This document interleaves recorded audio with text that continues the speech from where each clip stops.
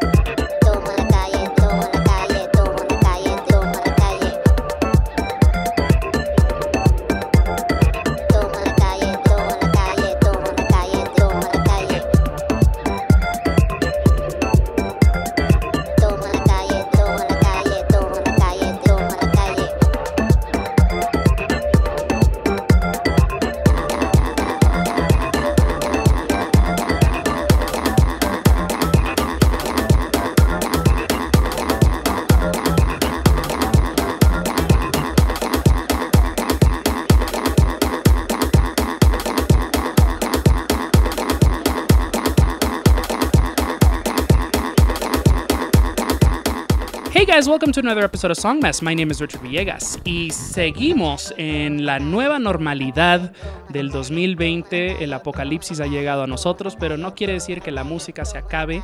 Al momento estamos escuchando una canción de Isla Panorama llamada Toma la Calle. Así que vamos a terminar esta canción y ya volvemos con nuestra invitada muy, pero muy especial.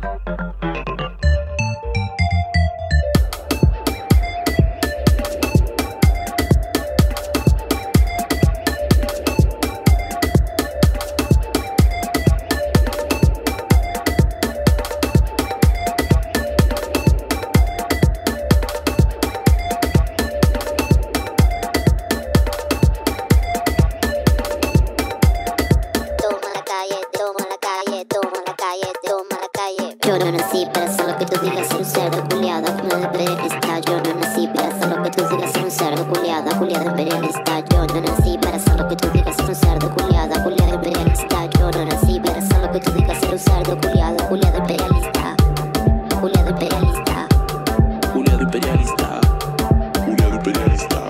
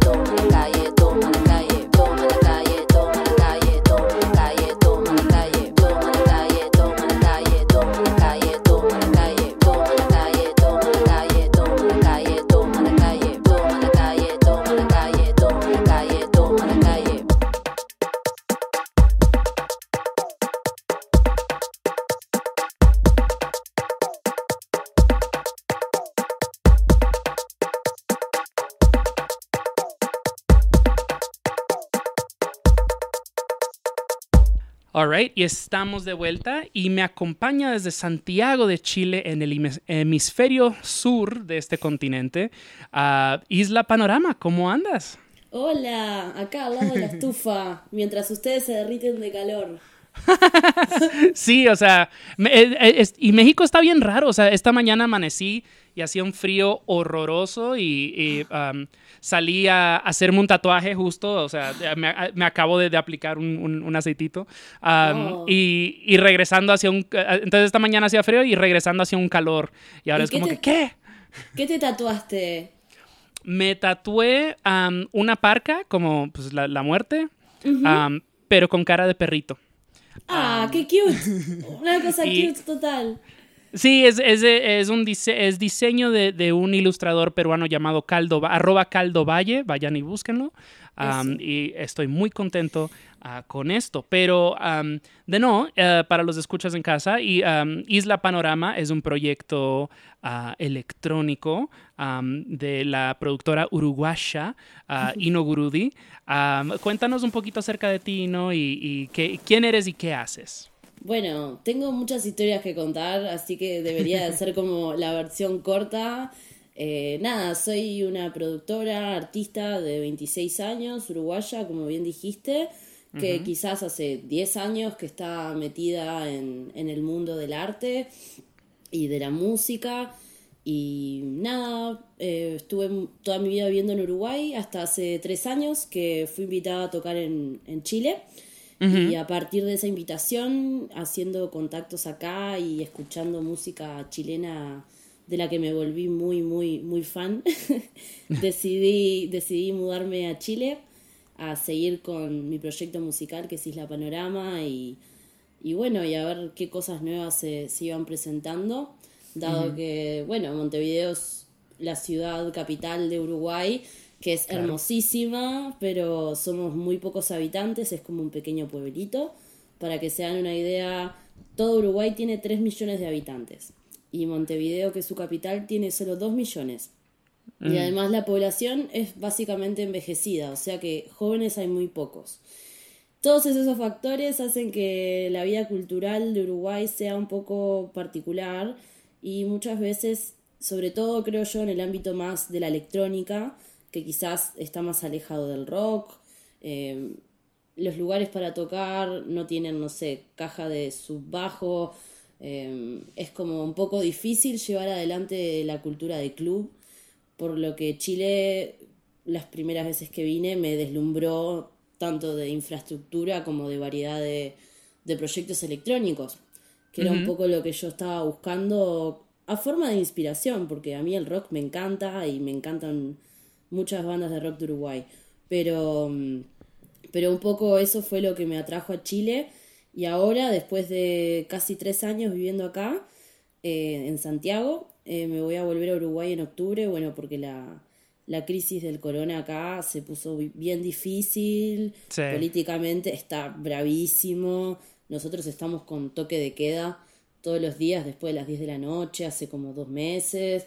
Es una señal muy poco sana para la democracia del país. La verdad, sí. Vivir toque de queda más de un mes es algo rarísimo. Pero... Chile es un país extraño. Es como de que le das la oportunidad de fascismo y dicen, ¡sí, fascismo! ¡Woo! Y es como que, ¿qué? Es raro. Yo creo que el chileno ya está acostumbrado a estar poniéndole el pecho a las balas a este tipo de situaciones. No sé si necesariamente el toque de queda, pero sí a estar nadando contracorriente. Y no me preocupa por Chile. O sea, creo que ellos han demostrado luchar por lo que realmente quieren y lo seguirán haciendo. Pero yo como inmigrante, a mí, un tema así político, la visa que yo quiero renovar no me la renuevan. Entonces me toca volver a Uruguay y ojalá en algún futuro volver a Santiago y conocer otros lugares como México, donde estás tú, Richard. Claro que sí, y serás muy bienvenida cuando llegues, feliz de presentarte unas cuantas personitas. Y acabas de decir muchas cosas que me súper llaman la atención. O sea, definitivamente vamos a hablar del COVID, definitivamente quiero hablar de la escena, ni siquiera solamente de música electrónica, pero en general artística de Uruguay. Sí, sí. Porque pues sí sé que esta semana, por ejemplo, fue que por fin como que abrieron puertas, como que la gente ya puede salir de sus casas. Mi pareja vive en Chile, Sí. y pues ha sido bastante duro, o sea, no ha podido salir. Bueno, y esto de la pandemia lo agarró cuando estaba en Europa en febrero. Qué No, mentira, en duro. marzo. Entonces sí, exacto. Entonces ha sido como 6 meses de puro correteo o de estar encerrado.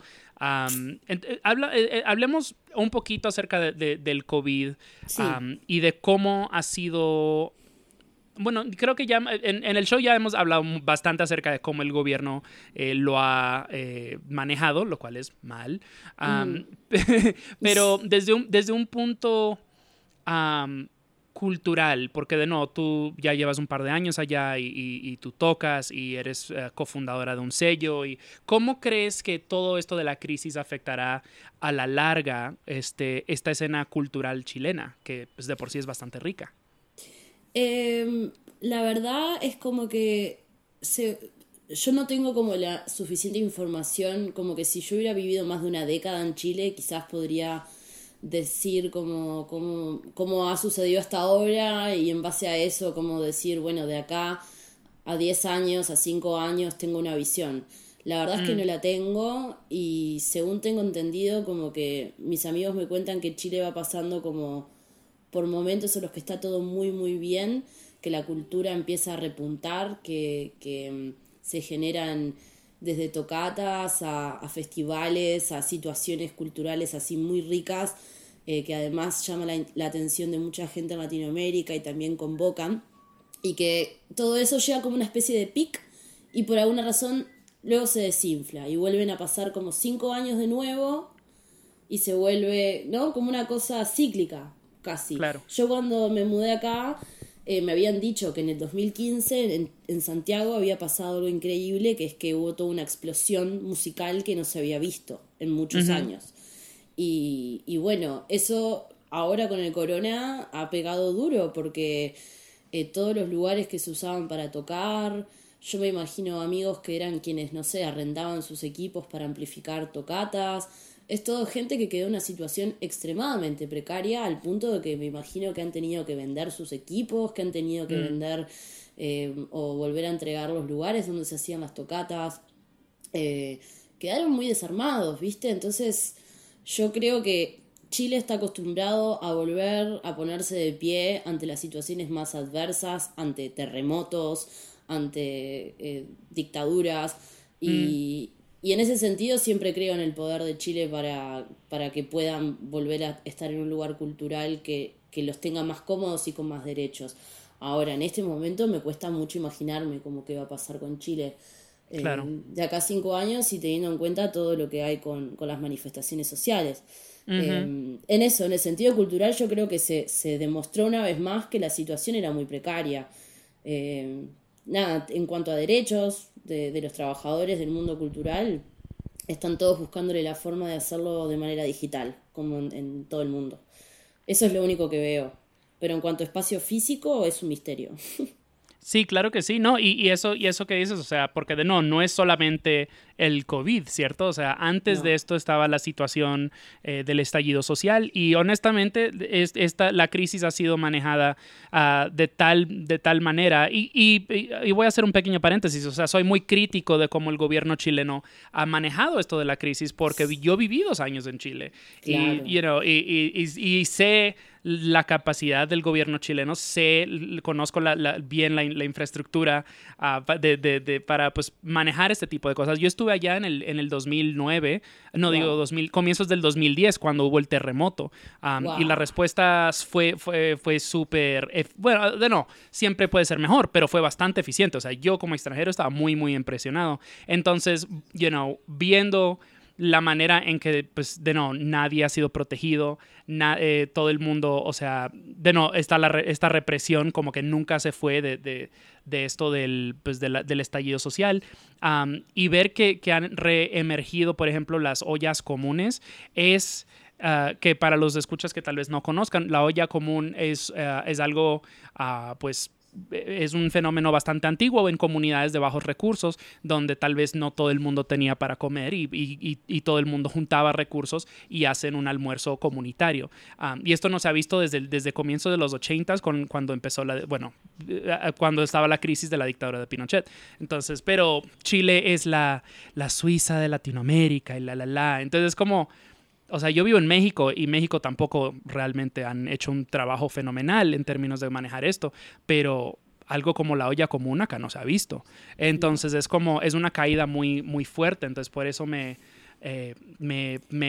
pues me calienta la sangre, honestamente, porque pues mucho de esto tiene que ver definitivamente con el estallido social y ahora pues que volvieron a abrir puertas. Te garantizo, fiestas patrias, Chile va a estar en llamas de nuevo. Estoy de acuerdo con todo lo que decís, Richard. La verdad que siempre es un tema un poco parco también para hablar, siempre las entrevistas, obviamente, no existe el arte sin un contexto, entonces siempre me parece importante tomarse un tiempo para reflexionar sobre los contextos de distintos países. Completamente. Y es muy, o sea, realmente me es muy difícil como dar una opinión o decir algo así como más técnico, porque lo que siento es una enorme tristeza y una enorme decepción de alguna forma. Y para mí, yo realmente me imaginé haciendo muchas cosas en Chile, he hecho muchísimas en muy poco tiempo, lo cual me demuestra el tipo de país que es y la gente, lo bacán que es y la energía que le pone a crear festivales y a crear lugares de cultura más que lindos. Y es como que se me corte así de repente y no me imaginaba volviendo a Uruguay. Entonces, todavía estoy como procesando eso también. Y igual, por suerte, la internet como que nos demuestra que también puede ser como una herramienta usada para que no importa donde sea que estemos conectados. Pero sin duda, Chile con otro gobierno, con otro sistema democrático, podría ser así una Nueva York de Latinoamérica en términos de vida cultural, porque los teatros, los lugares para tocar, las bibliotecas, no sé, toda la cantidad de centros culturales que hay es maravillosa y realmente claro que sí. Chile me ganó el corazón ampliamente como lugar para vivir. A mí me encanta, yo creo que lo he dicho en el show ya un par de veces, yo estaba supuesto a regresar a Chile este año, no se dio y pues cosas de la vida. Antes ya vamos a hacer una transición del COVID, pero antes de dejar este tema, ¿has seguido de alguna manera cómo en Uruguay lo han manejado? Recién entrevisté a Camila de Niña Lobo y me estaba hablando que ya, por ejemplo, están empezando a ver tocatas de nuevo y es como que wow. Sí, entonces me pregunto cómo lo han manejado. En Uruguay lo que pasa que se dan dos factores que son totalmente ajenos a cualquier gobierno, que es uno, la baja densidad poblacional que hay en Uruguay. En Uruguay es muy poco común que los restaurantes estén llenos o que las calles estén llenas de gente. Es como hay poca densidad poblacional porque hay poca gente, entonces eso baja ampliamente la capacidad de contagio. Y por otro lado, las leyes laborales que se han conquistado los últimos 3 gobiernos de izquierda, que ahora ganó la derecha por primera vez en 15 años, en marzo, o sea, recién en marzo, es decir, no gracias a ese gobierno de derecha, sino gracias a los gobiernos de izquierda que hubo, que le dieron muchos derechos a sectores que no los tenían, como las trabajadoras domésticas, como la gente del campo. O sea, todos los uruguayos están protegidos bajo la ley de trabajador, y eso hizo que en el momento que se llamó a la gente a guardarse en sus casas por prevención, la gente se guardó en su casa sin tener miedo a no tener para comer, a no tener con qué pagar el alquiler, a no tener con qué, ¿no? Entonces la gente lo acató inmediatamente con esa tranquilidad. Lo que pasa en ciudades como Santiago es que la gente no pudo acatar de esa forma porque el chileno se gana la comida en la calle día tras día, ¿entendés? No tiene una ley que lo ampare prácticamente, es muy raro que los derechos realmente contemplen este tipo de situaciones. Entonces, claro, bueno, sí.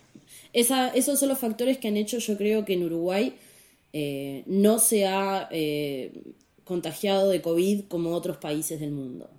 y además que se cerraron las fronteras inmediatamente. Entonces, Sí, nada, eso es lo que pasa.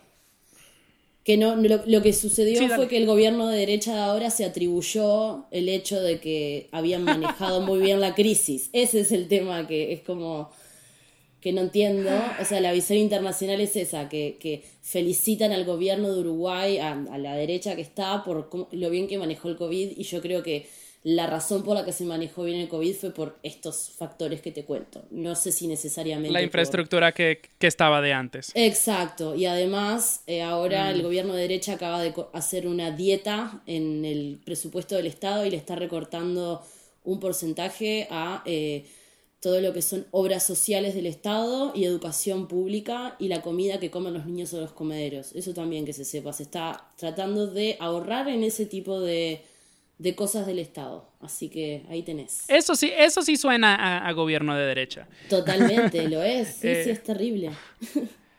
Ay, sí, es como le decía a mi novio así de que pues sí, Chile votó por la derecha y pues ahora tenemos una situación de pandemia, no es el mejor momento para tener un gobierno de derecha, es una crisis. Totalmente, estoy muy de acuerdo. Bueno, definitivamente vamos a hablar de música, queridos escuchas, no se me preocupen. Y estamos a punto de hacer una transición musical, pero antes de seguir adelante, quiero que me cuentes un poquito acerca de la canción con la que abrimos el show, que se llama Toma la Calle. A la hora de que estamos grabando este episodio, este es tu más reciente sencillo y me encantó, me cautivó mucho. Gracias. O sea, es un fiestón de track. Háblanos acerca de esta canción. La hice en octubre del año pasado, que fue justamente en el momento que empezó el estallido social en Chile, del que pude vivir y presenciar y compartir de una forma que nunca me imaginé. Nunca imaginé que iba a vivir algo así, nunca imaginé que iba a ver a mis amigos en las calles arriesgando su integridad física por reclamar derechos básicos para todas las personas. Para los mapuches, para las minorías, para los trabajadores, para los estudiantes. Y realmente en ese momento me pidió la DJ Derretida de México con su proyecto Ay, wow. Onda. Sí, con su proyecto Onda Mundial, quería hacer un compilado de productoras latinas y me invitó a participar con un track. Entonces yo solo por esa premisa imaginé haciendo algo para pista, que no es lo común en mí. Yo la música que hago es más low tempo, me manejo como entre 80, 90 BPM, 100 BPM a veces con suerte, y acá dije vamos a subir el BPM, subámoslo. Hagamos de cuenta que sé hacer dembow básicamente. Okay. Me puse a componer unas percusiones así que me salieron como entre candomberas, tribales, dembow, reggaetón, ya no sé qué fue lo que salió. Y me poseyó una especie de espíritu de Give Me the Power de Molotov, en el que la letra que le puse arriba la desfiguré, pero era mi voz, que dice toma la calle, como el mensaje que yo quería dar de lo que estaba pasando acá en Chile. Claro. Y aparte a mí el tema de tomar la calle políticamente me es el tema de la apropiación del espacio público, el tema de compartir, de no segregar, en la movida cultural a mí me importa un montón. Entonces me pareció más que apropiado usar ese nombre, esa letra. Uh-huh. Y así salió el track. Y lamentablemente con el tiempo ese compilado al final quedó medio en camino. Y yo decidí... Tengo chisme para contarte al respecto. Una vez vayamos al break. Ustedes no se van a enterar, esto es entre Richard y yo, así que no me manden mensajes porque no los voy a responder. No, y nada, bueno, me quedé con la canción y ahora con todo el tema del corona.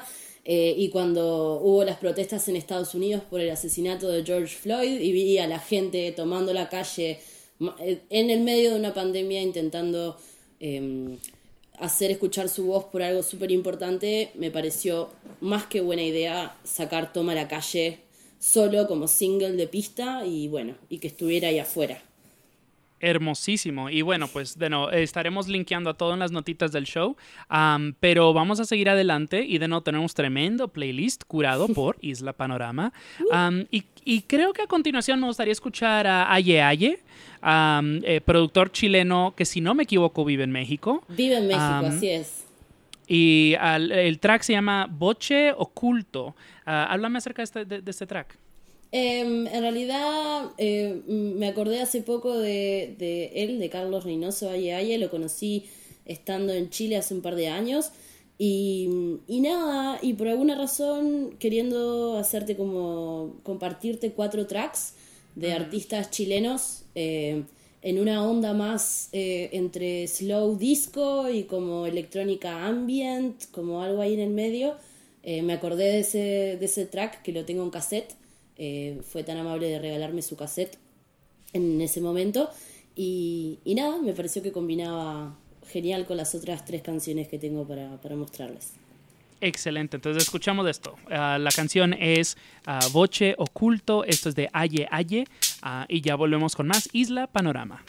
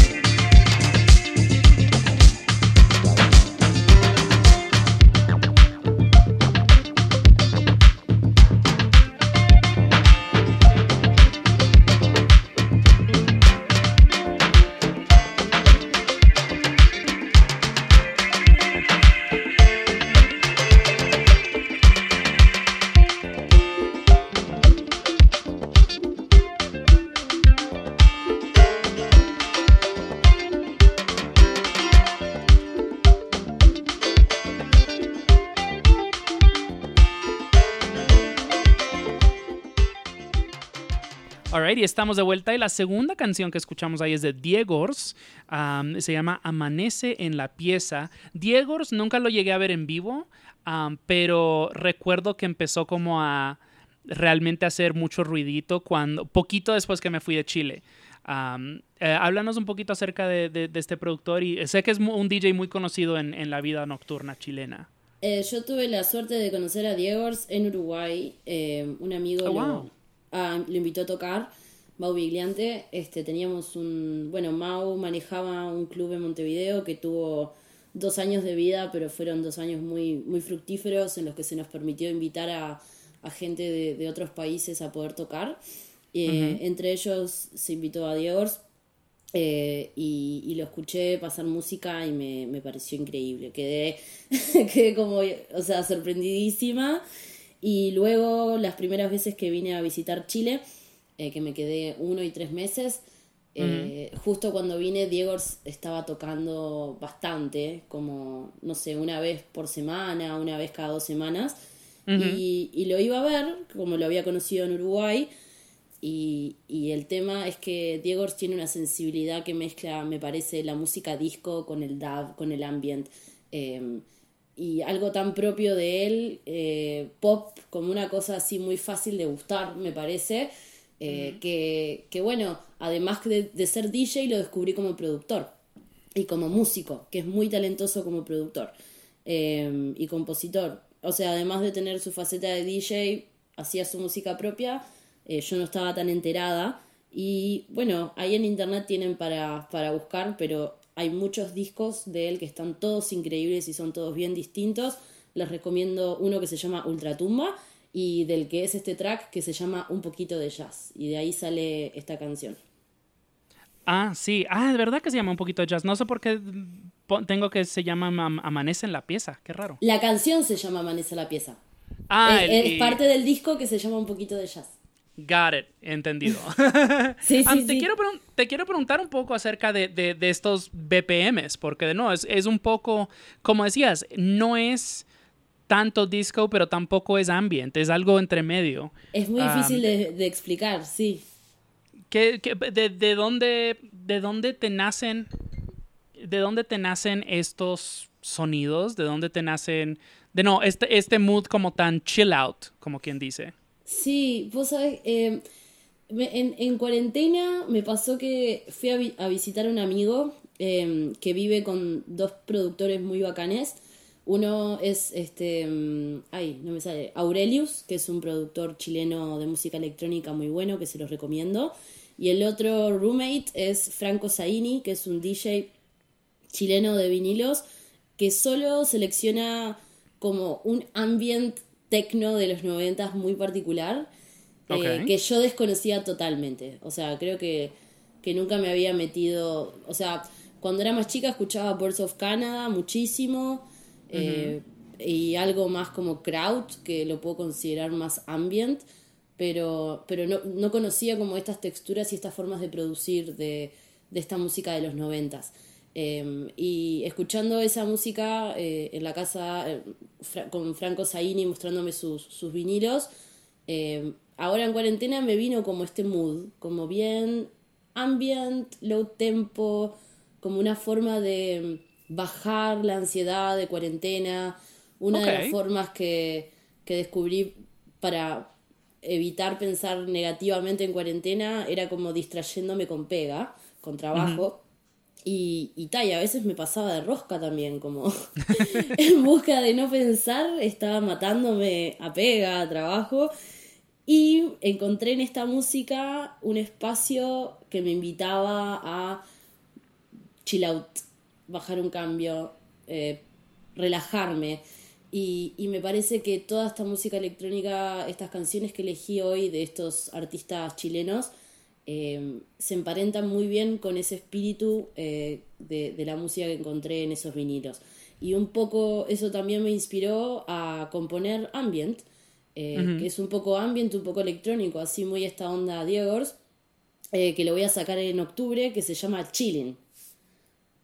Voy a sacar un disco de ambient ahora, en octubre. Claro que sí. Eso era, lo tenía justo acá en los puntos a preguntarte. Entonces, háblanos un poquito acerca de este disco Chillin'. Entonces, todo un disco de ambiente. ¿Toma la calle va a estar en ese disco o lo sacaste como un one-off, como algo individual? No, Toma la calle es un single individual, como un especial de pista que está por fuera, es único en su especie por ahora dentro de los colores de Isla Panorama. Este disco de Ambient en verdad lo hice volviendo de esa experiencia y teniendo ganas de hacer un experimento. Como yo estoy muy acostumbrada a trabajar con muchas capas de instrumentos, muchas capas de loops, a veces en exceso, a veces como que intento rebajar la cantidad de elementos sin éxito, y un poco también lo acepto porque es parte de mi sonido, pero luego de escuchar con mucha atención esta música, me propuse cuánto puedo hacer durar 3 o 4 elementos en 10 minutos de música, sin llegar a aburrir.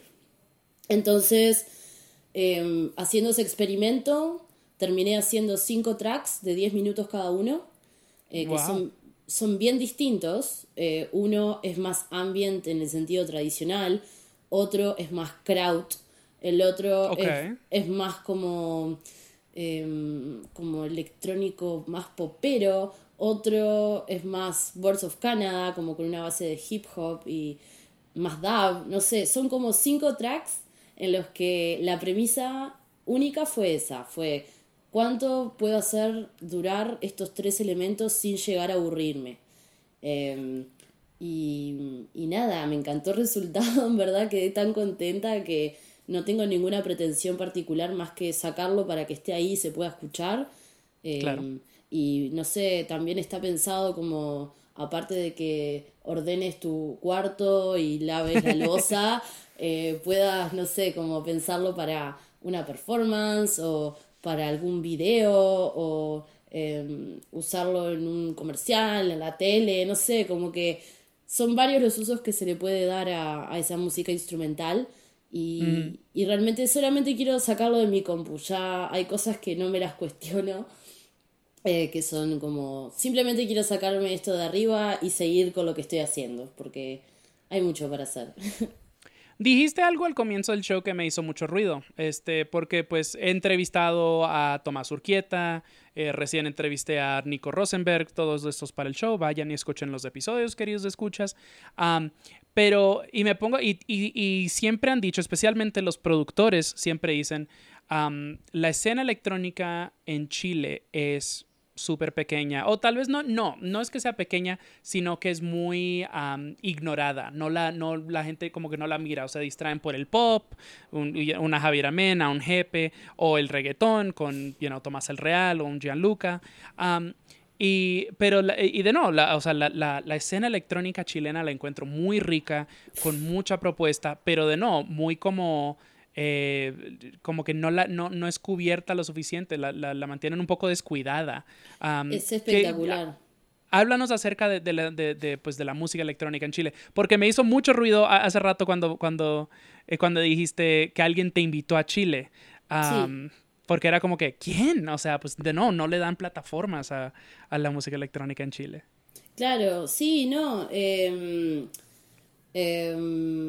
verdad, creo que la escena de la música electrónica en Chile es súper rica y variadísima.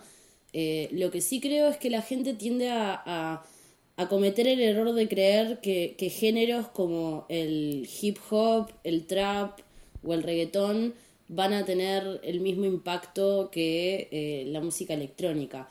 Y no es así. La música electrónica históricamente siempre ha sido algo que ha estado mucho más solapado, que no es un género que le importe tampoco a la industria, entonces siempre tiende a estar como un poco autogestionado. Es una elección, me parece, de libertad artística, de poder decir, quiero comunicar algo con mi música y no valerme de tanto estándar a veces, ¿no? Y bueno, y eso hace que yo creo que la escena electrónica de cada país es un poco secretiva y se va develando ese misterio a medida que los DJs viajan o las personas viajan, y escuchás un DJ de otro lado y te llama la atención. Y ahí como una especie de secreto a voces, la gente se va como enterando y descubriendo de estos músicos. Pasa también con los sellos que se hacen en Chile, que hay un montón. Yo tengo este sello Futura, del que más adelante hablaremos, pero hay muchos sellos muy distintos con personalidades muy marcadas. Entonces, en ese intercambio que se genera con otros países, se va conociendo en un artículo, en una revista o en alguna web, pero sí, siempre va a ser como muy secretivo. No sé si es descuidada la palabra, porque es así nomás. Claro. Sí, es que siento como que en festivales es muy escaso que se buqueen. Me cuentan otros amigos DJs que los buquean para tocar y es como que pues no, la gente no llega. Sí, yo creo que es una problemática mundial, digo, el tema Claro. de qué lugar ocupa los productores y los DJs latinos y en los lugares en los que pueden ser más o menos aceptados. Es algo que se tiene que seguir luchando y es algo que se tiene que, ojalá, contemplar cada vez más en los lineups de festivales, porque es un poco de investigación y música increíble. En Latinoamérica está lleno y es simplemente tenerlo en cuenta y elegir agregarlo a los lineups. Pero Y es cuestión podría de decir lo cuest- mismo de Uruguay, ¿viste? ¿Qué sé yo? Claro. Es cuestión también de cuestionarnos a nosotros mismos como artistas y como público, porque Total. pues también hay como cierto malinchismo, o sea, de que todo el mundo aspira a Berlín, todo el mundo aspira a New York City. Es como que pues no, o sea, ¿a qué suena el ambiente chileno? O sea, yo tengo una muy clara idea de a qué suena el ambiente, por ejemplo, en Costa Rica o en México, y hasta en Chile. Entonces es cuestión de no tratar de imitar o regurgitar, sino de pues aclarar más que nada. Es como enfocar, es como a esto sueno yo. Es parte de todo el proceso que está viviendo el mundo del arte de decolonización. O sea, es algo que está más que nunca arriba del tablero, o empieza a estar arriba del tablero, todos estos cuestionamientos de dónde estoy poniendo mi plata y a qué le doy valor, de alguna forma, porque es muy común que alguien en Chile te pague una entrada de 60 lucas para ir a un Lollapalooza, pero Claro. no te quieren pagar 5 lucas para ver a un DJ, ¿no? Local. Entonces, Y eso es hay toda que Latinoamérica, pensar. honestamente. Eso es todo, claro. Entonces, no es que esté mal, están buenas las dos opciones. Yo no digo Claro. que no exista ninguna o que exista solo una, sino que quizás podríamos ser un poco más organizados en ese sentido. Decir, bueno, quizás sí, quiero ir a Lollapalooza, pero aprender a valorar también a los artistas locales y también discutir menos ese tipo de cosas, poder pensar en que estás poniendo tu plata en algo que responde a tu comunidad y responde al lugar donde vivís y que además el nivel del espectáculo es de muy alta calidad, no es como que es malo o aburrido, o sea, hay cosas increíbles, artistas increíbles, pero bueno, nunca es, hasta que no llega el hype de otro lado, Claro. la gente muy difícil a veces valora las cosas. Pues eso es lo que estamos tratando de cambiar. O sea, yo soy Sí. muy creyente en de que nadie es profeta en su propia casa. No. No. No creo en eso. Eso es una malísima actitud. Y Total. tenemos que también empezar estoy en- a apreciar y cuidar nuestro talento local. Estoy en esa misma búsqueda también, ¿sabes? Estoy muy... quizás hace un par de años no lo tenía tan claro porque no tenía tanta info, pero Claro. hoy por hoy lo que más me interesa es poder encarnar eso un poco, ya sea con mi trabajo periodístico, que también he escrito sobre música, he entrevistado a gente como, no sé, Lori Anderson, y me ha dado como una capacidad reflexiva en cuanto también a cómo piensa uno la música, de intentar empezar a escribir más sobre cosas más locales, de pensar en tocar en lugares de Latinoamérica, no pensar tanto, no sé, en Europa, Estados Unidos, como intentar generar algo acá que es muy valioso y tenemos muchas cosas para decir.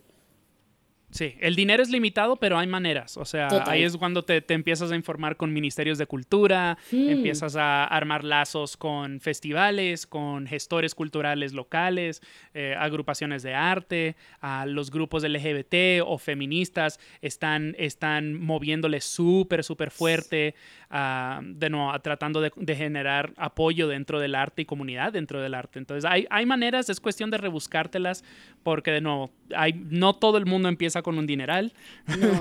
Y spoiler alert, lleva mucho trabajo. Eso es algo que también.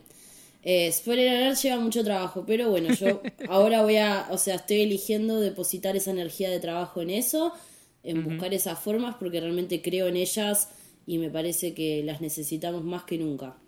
Buenísimo. Bueno, hagamos una transición musical.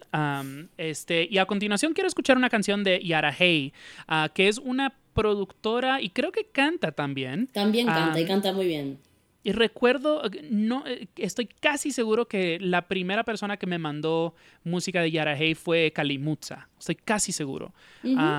Y hoy vamos a escuchar una canción que se llama Moonshine. Háblanos un poquito acerca de este track. Bueno, este track es super ambient, creo que también lo escuché y tiene como un sentimiento nocturno, como una sensibilidad que a mí realmente me atrapa mucho y que siento que en alguna parte también se conecta como con esa música que estoy haciendo. Entonces fue uno de esos casos en los que escuché una canción que me parecía que combinaba mucho con lo que estaba haciendo yo y me pareció genial, ¿no? Como cuando aparece algo que es muy parecido a lo que estás haciendo, te genera como un qué bacán, como llegamos a este lugar porque seguramente nos inspiraron cosas parecidas y qué mejor que compartirlas. Así que sí, ese track de Yara Hey me encantaría que lo escuchen. Excelente, pues de eso es lo que vamos a escuchar ahorita mismo. Esta es Yara Hey, el track es Moonshine, y ya volvemos con más Isla Panorama.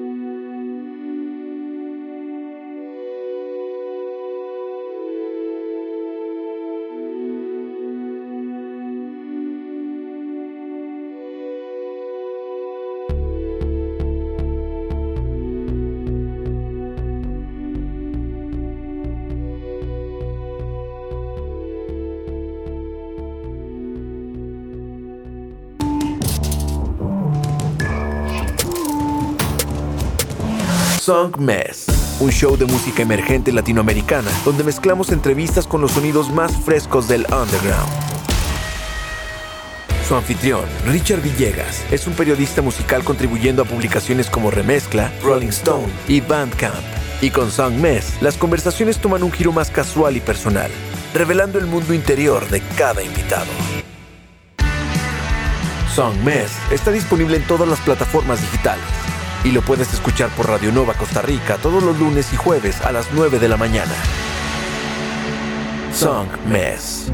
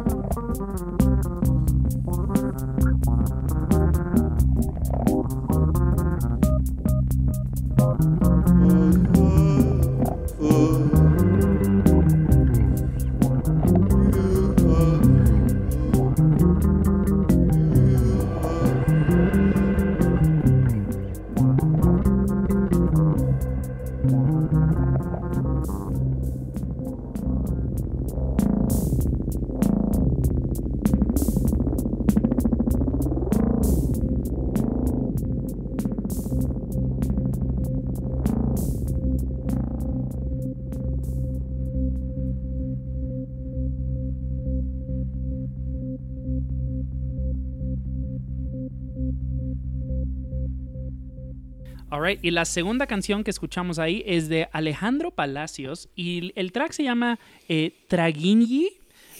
Háblame un poquito acerca, pues no sé lo que es, no sé si signifique algo. Mira, no, la verdad, Richard, no te la he hecho nada fácil con los nombres de las canciones que te elegí nombres bastante complejos. Esta canción es parte de un disco de Alejandro Palacios, que es mi amigo con el que vivo aquí en Chile hace más de 2 años. Wow. Aparte de ser un excelente músico, él toca bajo en una banda que se llama Protistas, Tiene... Claro, claro. Sí, yo sé que estuvieron por México y que fueron muy bien recibidos también.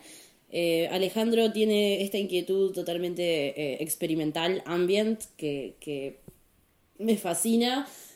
Ha publicado varios trabajos, todos con arte de su autoría, porque además es pintor, toca trompeta. La verdad que Wow. siempre hacemos chistes de que todo le sale bien y no sé cómo hace. De una forma Artista aparte, de muchas disciplinas. sí, de una forma muy desinteresada lo hace y queda todo muy, muy bueno lo que hace. Nada, esta canción es una de las que a mí más me gusta. Pueden chequear su trabajo en Bandcamp. Ahora sé que subió unas cosas a Spotify también. Pero nada, es un artista más que interesante. Y esta canción está acompañada de un videoclip animado que si tienen un momento para ir a YouTube a verlo, véanlo porque es espectacular. Así que eso. Increíble. Bueno, tengo dos cositas muy específicas que no puedo dejar pasar antes de que termine este show. Primero que todo, tenemos que hablar del sello Futura. Futura, si no me equivoco, tú eres una de 3 fundadoras. Sí. Háblanos acerca pues, del sello, de qué sonidos exponen y quiénes son tus colegas. Por supuesto. El sello Futura, no sé si soy bien cofundadora, pero ahora soy parte de una de las 3 personas que lo trabajan. Y Ok.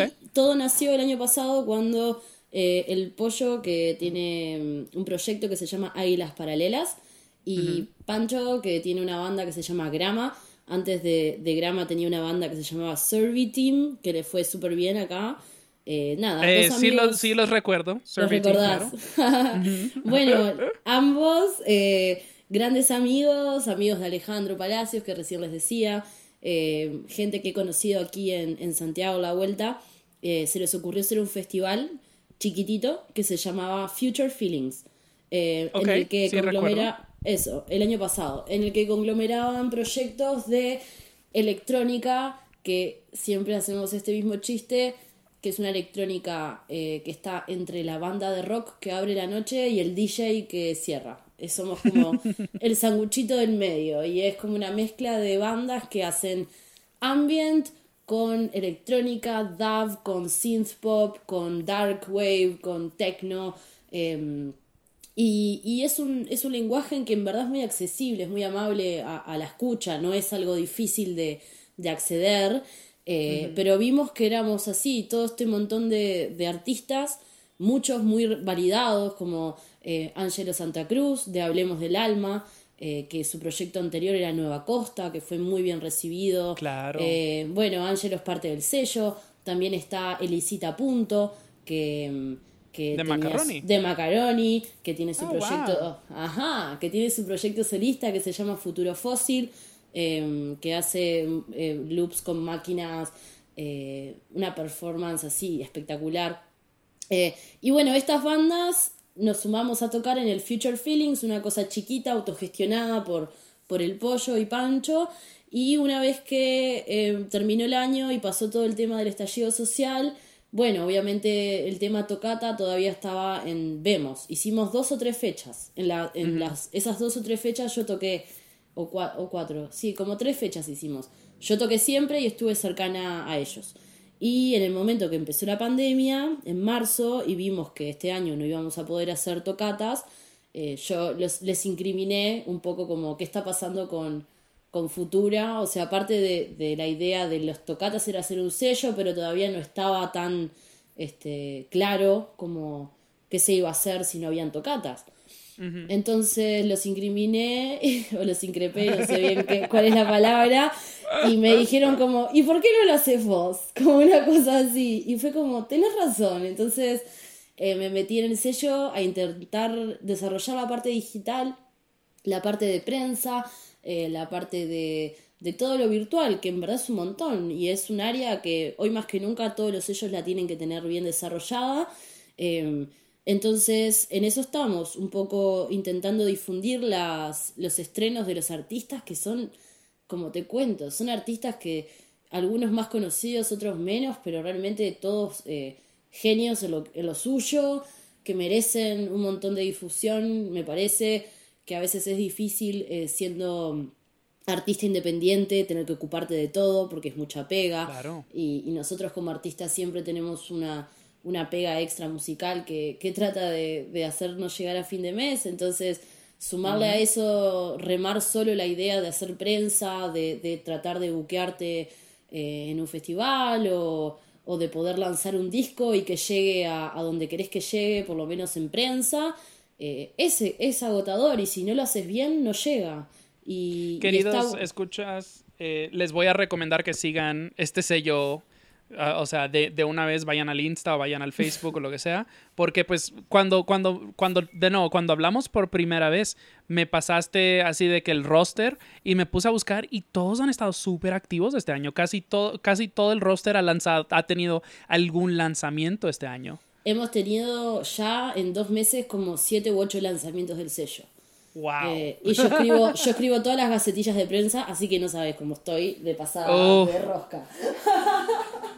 Quiero eso que te contaba. Una de las batallas más pues, comunes o consistentes que mantengo es con mis amigas artistas que trabajan en esto y le invierten un montón de tiempo tal vez a escribir una canción, a componerla, a producirla, a grabarla y después a lanzarla y a tratar de tocarla, pero no le dicen a nadie. Entonces todo ese esfuerzo, todo ese trabajo, toda esa energía, todo ese dinero, pues va al internet, pero como que no se potencializa. Estoy de acuerdo.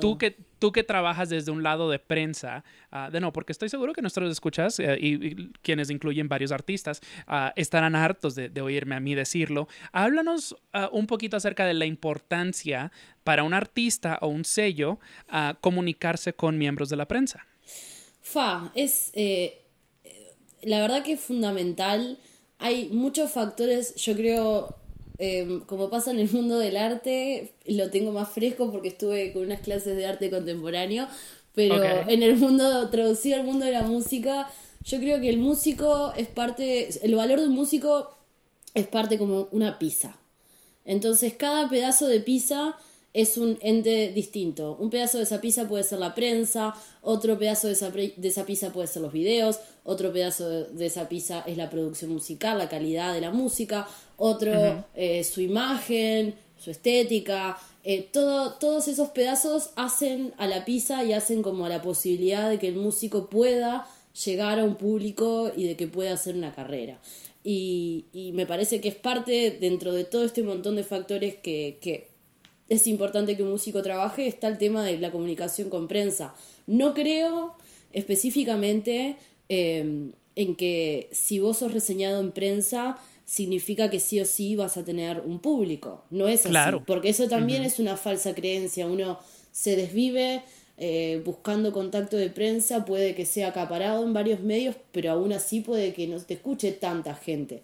Pero si es un trabajo constante, quiero creer, sostenido en el tiempo, en el que apareces como algo recurrente, le empezás a aparecer a la gente en los portales, más de una vez, no como un hito específico, sino como un trabajo en el tiempo, todo ayuda a subir las probabilidades de que tu música llegue a la gente. Es difusión de tu trabajo. Sí, y hay un factor muy grande de suerte. Mucha gente, claro, por alguna razón específica, de repente se llena de followers o cosas así, y ninguna campaña de prensa jamás lo pudo haber previsto. Uno nunca sabe cómo va a lograr que su música llegue a la gente, pero sí es importante intentar tener todas las cosas, todas las piezas de la pizza juntas, para que juntas suban las probabilidades de poder llegar a más gente. En ese sentido lucho con mis artistas, no son mis artistas, obvio, lo digo en chiste, pero con mis colegas de Futura, de que por favor tengan un press kit, y la gran mayoría todavía no lo tiene. Y yo sé lo aburrido que es sentarse a hacer tu propio press kit, porque lo sufrí en carne propia, nunca lo había hecho yo tampoco, pero una vez que lo hice me di cuenta que ahora tengo una herramienta para poder llegarle al periodista y llegarle a la gente de una forma mucho más buena en cuanto al background de la historia de yo como artista, quién soy, de dónde vengo, qué he hecho, en un solo PDF, alguien que no te conoce te puede abrir muchas puertas. Entonces, sin duda, les invito, músiques, a que intenten hacer ese trabajo extra que sí es aburrido, pero te puede ayudar a ganar un fondo mañana, te puede ayudar a ser parte de un line-up, y si no lo haces, directamente no sos parte de esa conversación. Entonces, lo que estás perdiendo es realmente mucho por no hacer esa pega, me parece. Pero es una opinión personal. No, pero completamente. O sea, yo he tenido artistas, y no es por hacérmelas del grande ni nada, porque pues para nada. Pero yo tengo artistas que me han dicho así de que, oye, esa entrevista que me hiciste en Remezcla me ayudó a concretar una visa, o me ayudó a buquear un festival o lo que sea. Y es como, o sea, la prensa está aquí para, pues, difundir tu proyecto. O sea, pues, con tal de que nos interese, obviamente. Obvio. Pero ¿cómo voy a difundir tu proyecto si no me entero? Y también, pues, trabajamos en noticias y no viejicias. Entonces, es cuestión de que seas consistente. O sea, yo estaba haciendo mucho coaching con artistas, así de que para cada video, para cada sencillo, para cada EP, para cada disco, tienes que mandar un correo. Y es cuestión de ir ensamblando tu lista de contactos.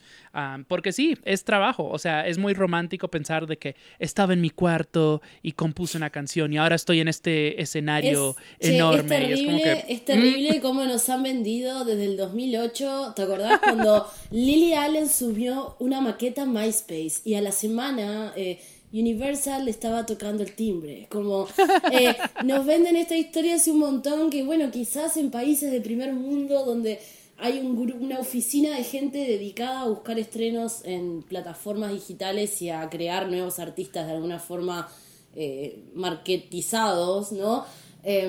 Genial, como que te venden esta cosa de como el arte por sí solo perdurará, que espero que sí, pero si uno en vida además quiere tener una vida activa en el circuito cultural, es muy importante que te hagas de las herramientas de poder difundirlo, porque es demasiada la cantidad de cosas son demasiadas las cantidades de cosas que están saliendo todos los días, y bueno, hacerse escuchar y tener un momento de atención es muy valioso.